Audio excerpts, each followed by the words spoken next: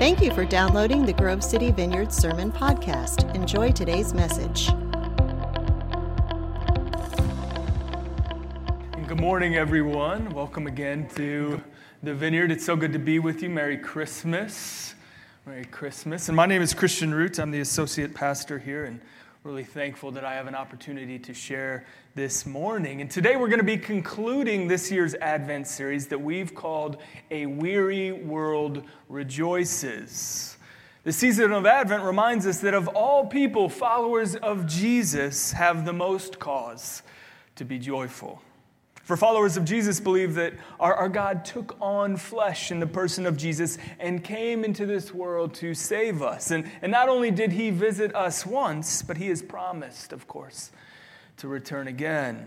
The word Advent, as some of you know, means arrival or coming. And so during the season of Advent, we look not only back to Jesus' arrival in Bethlehem, but we also look ahead to his second coming.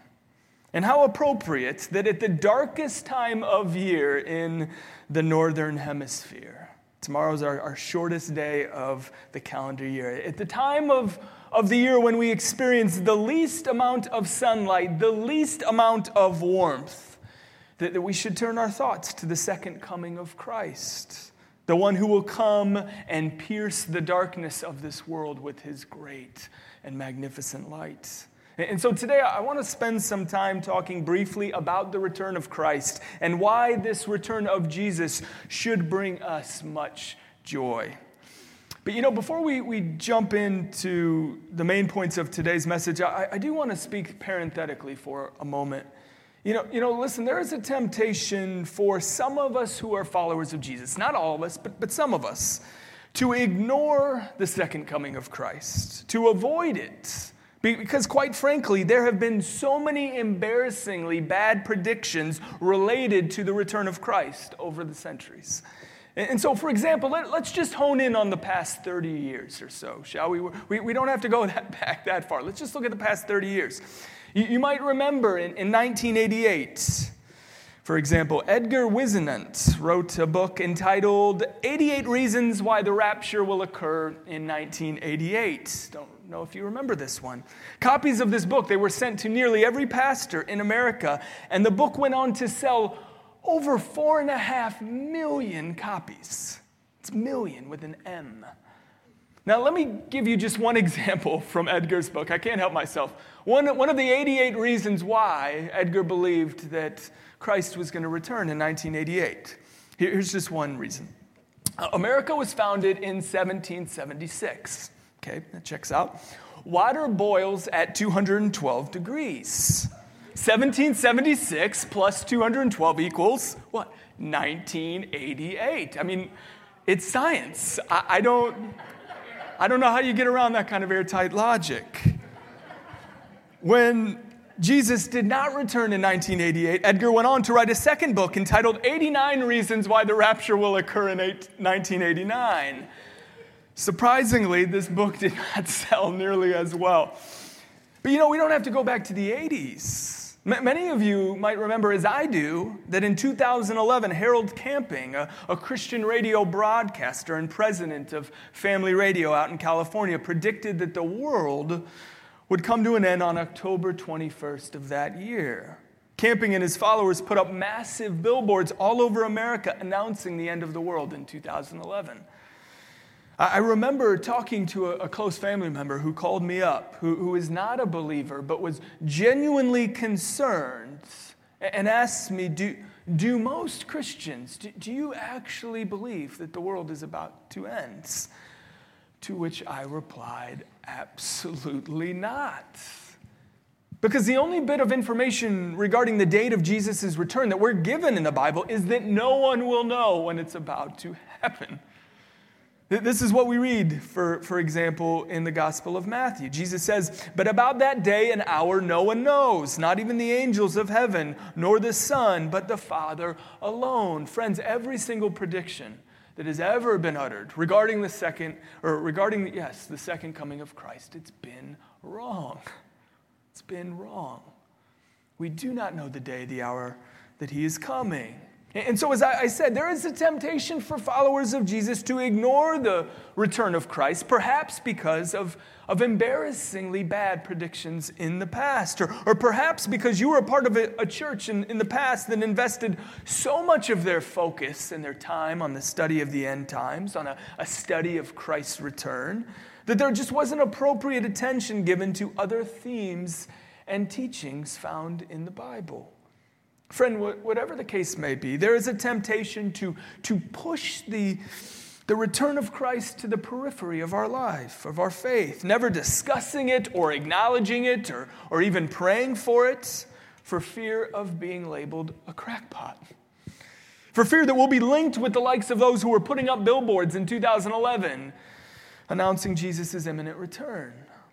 But friends, the New Testament simply does not allow us to disregard the return of Christ.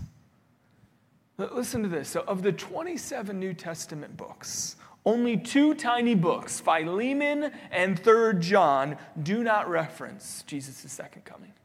25 of the 27 books reference his return. There are over 300 references to the return of Christ in the New Testament. That's 1 out of every 30 verses is a reference to his second coming. For every prophecy that exists in the Bible regarding the first coming of Christ, and there are many beautiful prophecies regarding his first coming. For every one prophecy of his first coming, there are 8 prophecies regarding his second coming. And so we dare not place the return of Christ on the periphery of our Christian faith. We dare not ignore such a central theme in the New Testament. And we dare not ignore the return of Christ, for we're called to be people who eagerly await Christ's return. It's what part of the season of Advent is all about, this arrival, this coming. We eagerly await his return. Hebrews chapter 9, verse 28 says this. I love this verse. It says, Christ was sacrificed once to take away the sins of many, and he will appear a second time, not to bear sin, but to bring salvation to who? Who's he bringing salvation to? To those who are waiting for him. The great reformer Martin Luther said this. He said, there are 2 days on my calendar, this day and that day. In other words, Luther was saying there are only 2 days which should truly matter in the life of a Christian. Today matters because this is the only day in which we can serve the Lord. This is the only day in which we have agency to act. And the only other day that matters, of course, is the day of his return. For we're called to live every day of our lives in light of, in anticipation of, this great and marvelous day. Friend, are you eagerly anticipating the return of Christ? As you walk through the frustrations that inevitably accompany your days, are you routinely comforted by the fact that Jesus has promised to return? That the creator of this earth will dwell with us in bodily form once again, in a new heavens and a new earth that he has established. I want to offer now 3 reasons why Jesus' return should be the source of much rejoicing for believers. 3 quick reasons. And here's reason number 1. Number 1, why should thoughts of Jesus' return bring us joy? Because upon his return, Jesus will be fully revealed. That's my first point. Jesus is going to be fully revealed. This is what we read in Matthew 24, verses 27 and 30. For as lightning that comes from the east is visible even in the west, so will be the coming of the Son of Man. Then will appear the sign of the Son of Man in heaven. And then all the peoples of the earth will mourn when they see the Son of Man coming on the clouds of heaven. They will mourn, that is, followers of Jesus will fall down in absolute repentance, just in awe, in wonder of the glory and the power of Jesus. While those who have rejected him in this life will fall down in utter dejection. That's what the word mourn there means. And why will we all fall face down, either in dejection or in repentance and awe and wonder? Because it says that he's coming with power and great glory. The Jesus who was revealed to Peter, James, and John at the Mount of Transfiguration, when his face shined like the sun and his clothes became white as light. This is the Jesus that we will see upon his return. The Jesus that revealed himself to the Apostle John on the island of Patmos will be revealed to us. This is how John described that encounter with Jesus on Patmos in Revelation 1. This is what he says. He says, "And among the lampstands was someone like a son of man, dressed in a robe reaching down to his feet, and with a golden sash around his chest. The hair on his head was white like wool, as white as snow, and his eyes were like blazing fire. His feet were like bronze glowing in a furnace, and his voice was like the sound of rushing waters. In his right hand he held 7 stars, and coming out of his mouth was a sharp double-edged sword. His face was like the sun, shining in all its brilliance." Friends, when Jesus returns, the curtain will be pulled back and we will see Jesus as he truly is. His infinite beauty and power and glory will be on display. Don't you just long to see Jesus as he truly is? Don't you just long to see his face so that you're just brought to your knees, brought on your face? 2 Thessalonians 1:10 says that Jesus' followers will marvel at him upon his return. Aren't you ready? Don't you long to marvel as you gaze upon Christ? To just be in awe of who he is, of how beautiful he is, how powerful he is, how glorious he is. You know, if you've ever been in a long-distance relationship before, when you were away at college or when a spouse was in the military perhaps, you know the longing of desperately wanting to see another face-to-face. You know that letters do not suffice, that phone calls are just not sufficient. No, what you long for when you're in a long-distance relationship is to see the object of your affection face to face, don't you? To see them as they truly are. And as followers of Jesus, we long to see Jesus in all of his glory, in all of his power and majesty and honor. We've seen these little glimpses of him. We've been given these little tastes of him, these little snippets, these brief momentary glances at his character, at his beauty, at his goodness. Oh, but we long to see all of it. We long to be in awe. We long, again, as 2 Thessalonians 1:10 says, we long to marvel at who he is. Joseph Stoll was the former president of Moody Bible Institute. And one day he was visiting a home for mentally handicapped children. And he noticed tiny handprints of all the children covering the windows. And so Stoll remarked about these tiny handprints that were on all the windows to his friend who was running this home for handicapped children. And his friend replied, I love this. He said, "The children here love Jesus, and they are so eager for him to return that they lean against the windows as they look up to the sky." Isn't that a beautiful picture? These mentally handicapped children who are so in love with Jesus, who feel so validated by him, so accepted by him, that they place their tiny hands on the window as they look up to the sky, anticipating his arrival. Friends, this is the posture of a Christian. We place our hands on the window, as it were, because we long to see the beauty of Jesus and the power of Jesus and the glory of the one who has saved us. Secondly, why does the thought of Jesus' return bring joy to Christians? It's because upon his return, Jesus is going to put an end to all injustice. All injustice. That's why we have hope. That's why we look with joy to his second coming. In Isaiah chapter 42, Isaiah prophesies that a Messiah is coming. And here's what the Lord says about the coming Messiah through the prophet Isaiah. Isaiah 42, verse 1. It says, "Here is my servant whom I uphold, my chosen one in whom I delight. I will put my spirit on him, and he will bring justice to the nations. He will not shout or cry out or raise his voice in the streets. A bruised reed he will not break, and a smoldering wick he will not snuff out. In faithfulness he will bring forth justice. He will not falter or be discouraged till he establishes justice on earth. In his teaching, the islands will put their hope.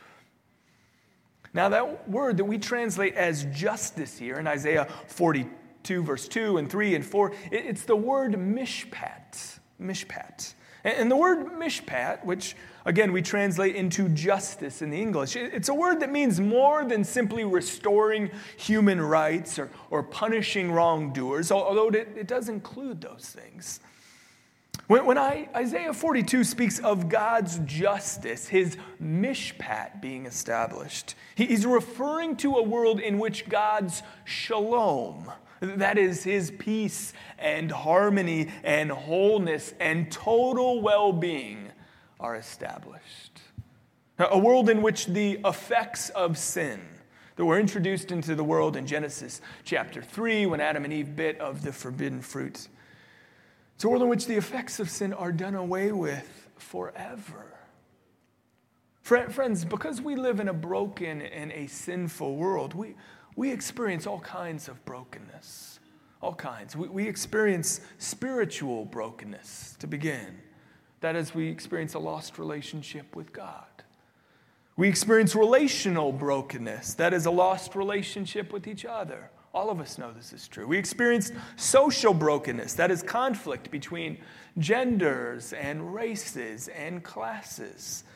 We experience physical brokenness. That is, we are subject, of course, to sickness and in death. And then lastly, we experience systemic brokenness. All governmental systems have some dysfunction because of sin. Oh, but friends, when Jesus returns, Isaiah tells us sin and all of its effects, all of its ramifications will be done away with.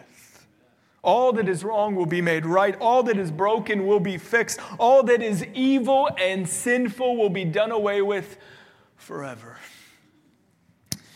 In the wonderful book by C.S. Lewis, that I know some of you are familiar with, probably many of you, The Lion, the Witch, and the Wardrobe, it's a book about a group of siblings who enter a magical world called Narnia via a wardrobe. And I'm just going to grab a quick drink. You'd think I would remember by now to bring this over, but bear with me here. Thank you. All right, so there's this wonderful book. Many of you have read it, I'm sure. Read it to your kids. Lion, the Witch, and the Wardrobe. And these children, they soon learn that this magical, wonderful place called Narnia is permanently kept in a state of winter by an evil white witch. But they're also told, and I love this metaphor, that a king has promised to return. A lion named Aslan who will break the spell of winter in their land. It's perpetually, permanently winter in this land. But there's this belief by the creatures that live there that one is coming, this lion named Aslan, who will restore spring. And Mr. Beaver shares with the children the popular rhyme of their land that goes like this. This will probably be the only time I quote someone named Mr. Beaver in a sermon, so here we go. I love this. He says, "Wrong will be right when Aslan comes in sight. At the sound of his roar, sorrows will be no more. When he bares his teeth, winter meets its death. And when he shakes his mane, we shall have spring again." Friends, this is the hope of the Christian. When the real Aslan, Jesus Christ, returns, wrongs are going to be made right, as the poem shares. Sorrows will be no more. When he bares his teeth, the brokenness of the world will meet its death, and spring will be here again. This is our hope as we watch the news. And we just think, what is going on in this country? What is going on in this world? This is our hope as our bodies begin to betray us as we age. This is our hope as we examine the economic disparity in this world and the racial injustice and the abuse of the innocent. This is our hope, friends, as we struggle with our own sin. got to be careful here. This isn't in the notes, but I've had one of those weeks. I don't know if you ever have one of those weeks where you're just overwhelmed by your own sinfulness, just overwhelmed by your own inability to fix yourself.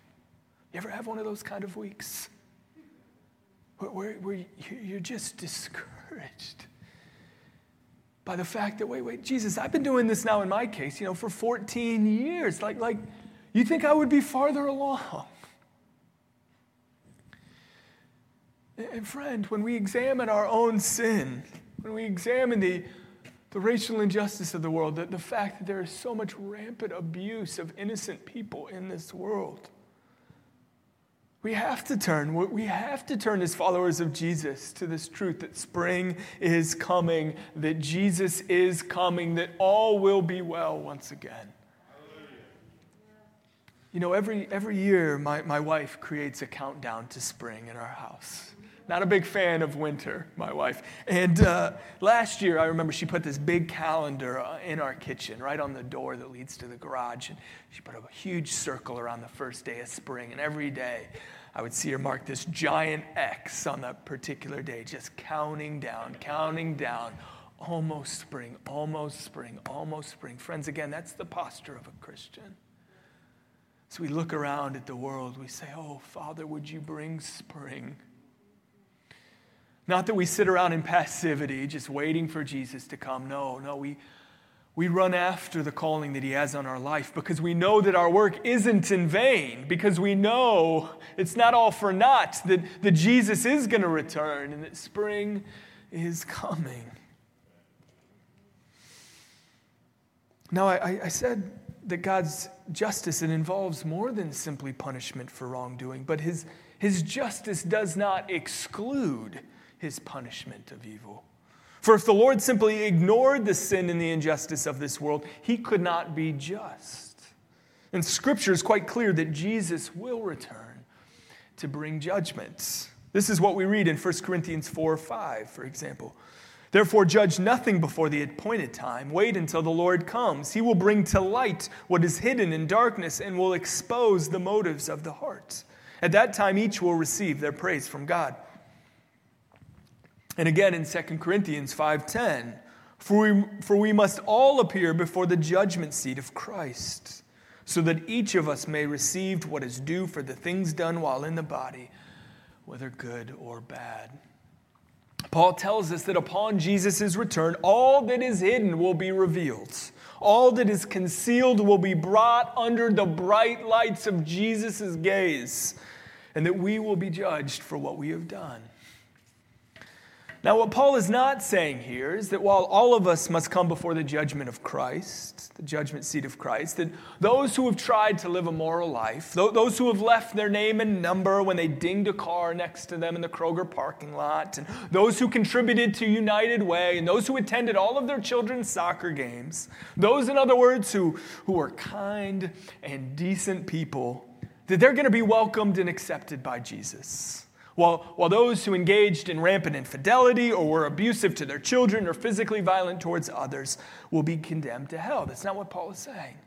No, instead, upon Jesus' return, there will only be one distinction that matters. Listen to me on this. On the day of judgment, the only thing that will matter will be whether or not a person comes to the place of judgment alone, or whether they come to the place of judgment with Christ at their side. Whether or not a person is left to defend their own actions before a God who sees all of our hearts, who sees everything that we've ever done, or whether a person witnesses Jesus leaving his seat of judgment to stand next to them on their behalf, saying, "This one is mine." And so, friend, if you are here and you're not a follower of Jesus, I recognize in a room with this many people that some of us here are not followers of Jesus. May I plead with you not to wait another day before accepting Jesus as your Savior. May I encourage you right now, even where you are in your seat, you can receive Jesus as your Savior. You can come before him and you can say right now, just in your own heart as you sit there, as you listen to me, Jesus, I want to repent of my sins. That is, I want to turn around. I don't want to live like I've been living. And Jesus, I believe by faith that you came and you died for me, that you willingly received the punishment that I deserve, that I rightfully deserve when you went to the cross and died for my sins. And I believe that because you died in my place, because you substituted yourself for me, that my sins have been forgiven, that I've been washed clean, white as snow. You can say that right now as you listen to me. You can pray something similar in your own heart. You can say, Jesus, I believe that you are the Savior of this world. And I want to live the rest of my life for you. I want to live in obedience to you. I want to obey you as you help me through the Holy Spirit. And I believe, Jesus, by faith, that because of your sacrifice on my behalf, and not because of anything that I have done, not because of anything that I've brought to the table, I believe that one day I will stand before you in judgment, and yet you will come and remove yourself from the judgment seat and stand beside me as my advocate. I believe that I will not come to the place of judgment on my own. You can pray that right now, and friend, you can leave this service with the assurance that you're a follower of Jesus, that you have been saved, and that you will be with Jesus for all eternity. Friends, finally, let me close here. Why does Jesus' return give joy to Christians this Christmas? It's because upon his return, Jesus' followers will be rewarded. Be rewarded. This is what we read in Revelation chapter 22, verse 12. Jesus says this. He says, "Look, I am coming soon. My reward is with me, and I will give to each person according to what they have done. I am the Alpha and the Omega, the first and the last, the beginning and the end." The return of Jesus will bring rewards for his followers, while his return will bring punishments to those who have rejected him. And I find this truth that Jesus will bring reward for his followers, will actually give his followers gifts. Such an encouraging, such a wonderful thought, because we know that Jesus is just incredibly generous, don't we? Many of us have a family member who is just incredibly generous at Christmas time. I have a sister-in-law, in fact, who is extremely generous. She just can't help herself. Every year among our family, among my wife's side of the family, we say, okay, listen, we're just going to give one gift to the person whose name we draw in the Secret Santa hat. That's it, okay? And we're going to give one gift each to each of the kiddos, to the grandkids that are still little. That's all we're doing. We're going to give one gift. And every year, God bless her, she just gives gifts to everyone, just making everyone else feel bad and look bad. It's like, you get a gift, you get a gift. The kids are getting 3, 4, 5 gifts each. She just can't help herself. It's not because she's, absolutely wealthy. She's just a giver. She's just generous. That's who she is.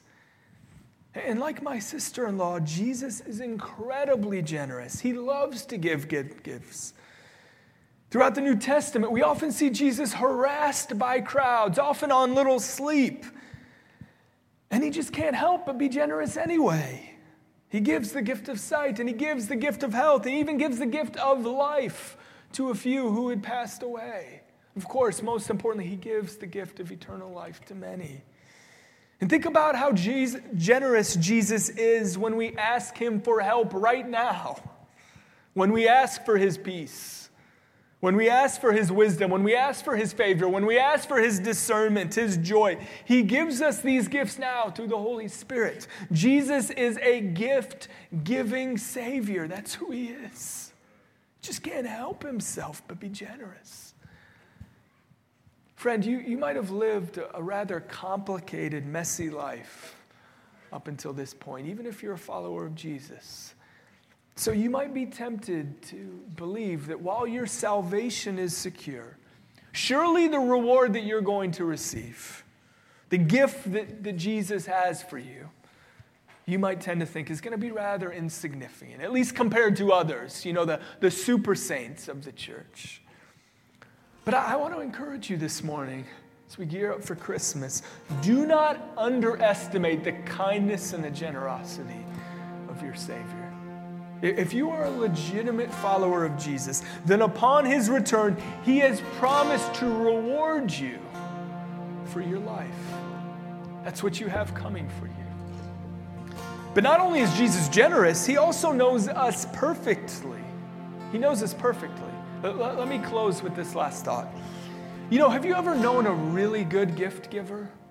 Just someone who has a knack for giving the perfect gift. My wife is like that. She's just so good at giving gifts. And so every Christmas, every time of year when it's her birthday, I just hate, honestly, I just hate giving her gifts because it always, feels so lame in comparison. It's like, here's your gift card, sweetheart. I'm just terrible at giving gifts. And she is just amazing at it. I remember one of our first Easters together as a married couple. She hid an Easter basket for me, and inside the Easter basket, wrapped up in paper, was a beautiful, beautiful raw steak. And I just thought, she knows me. She gets me. I feel so known in this moment. She knows I don't want a chocolate bunny. Give me steak. Give me that raw steak I can cook up on the grill, all right?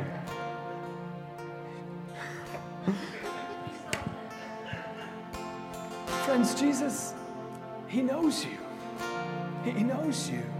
In John 10:14, Jesus says, I am the good shepherd. I know my sheep. I know my sheep. And my sheep know me. He knows you better than you know yourself. And so when it comes to reward you upon his return, he will know exactly what to give you. His reward for you is going to be perfect. It's going to be better than you can imagine. And friend, far better than any physical reward that Jesus could give us, we know that Jesus is going to reward us with his very presence. We know that we're going to get, again, to see him face to face. We will dwell with Jesus and our Father for all eternity. What can be more exciting? What could give more hope to a follower of Jesus to know that he is going to reward us with his very presence? Oh, church, how can we not anticipate the return of Christ this Christmas season with great joy? How can we not sing along with the old hymn that says, rejoice, rejoice, our King is coming, and the time will not be long until we hail the radiant dawning and lift up the glad new song. Oh, may we never weary watching, never lay our armor down until he comes and with rejoicing gives to each the promised crown. Amen? Amen. Why don't we stand, church, and let's worship our King who is coming to us.